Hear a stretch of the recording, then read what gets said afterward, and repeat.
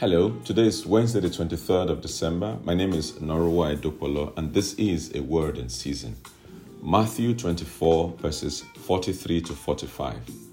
I was a stranger, and you did not invite me in. I needed clothes, and you did not clothe me. I was sick and in prison, and you did not look after me.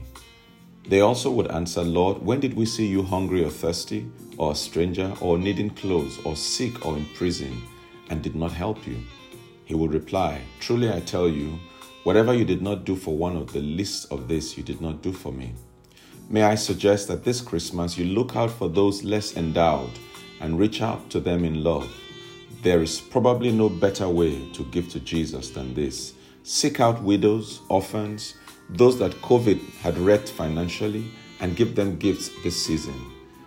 And you know that as you reach out, the Lord Himself would reach out to you and He will meet your needs in Jesus' name. Ask the Lord to lay on your heart that person, man, woman, child that needs help, and reach out and help that person. Let us pray.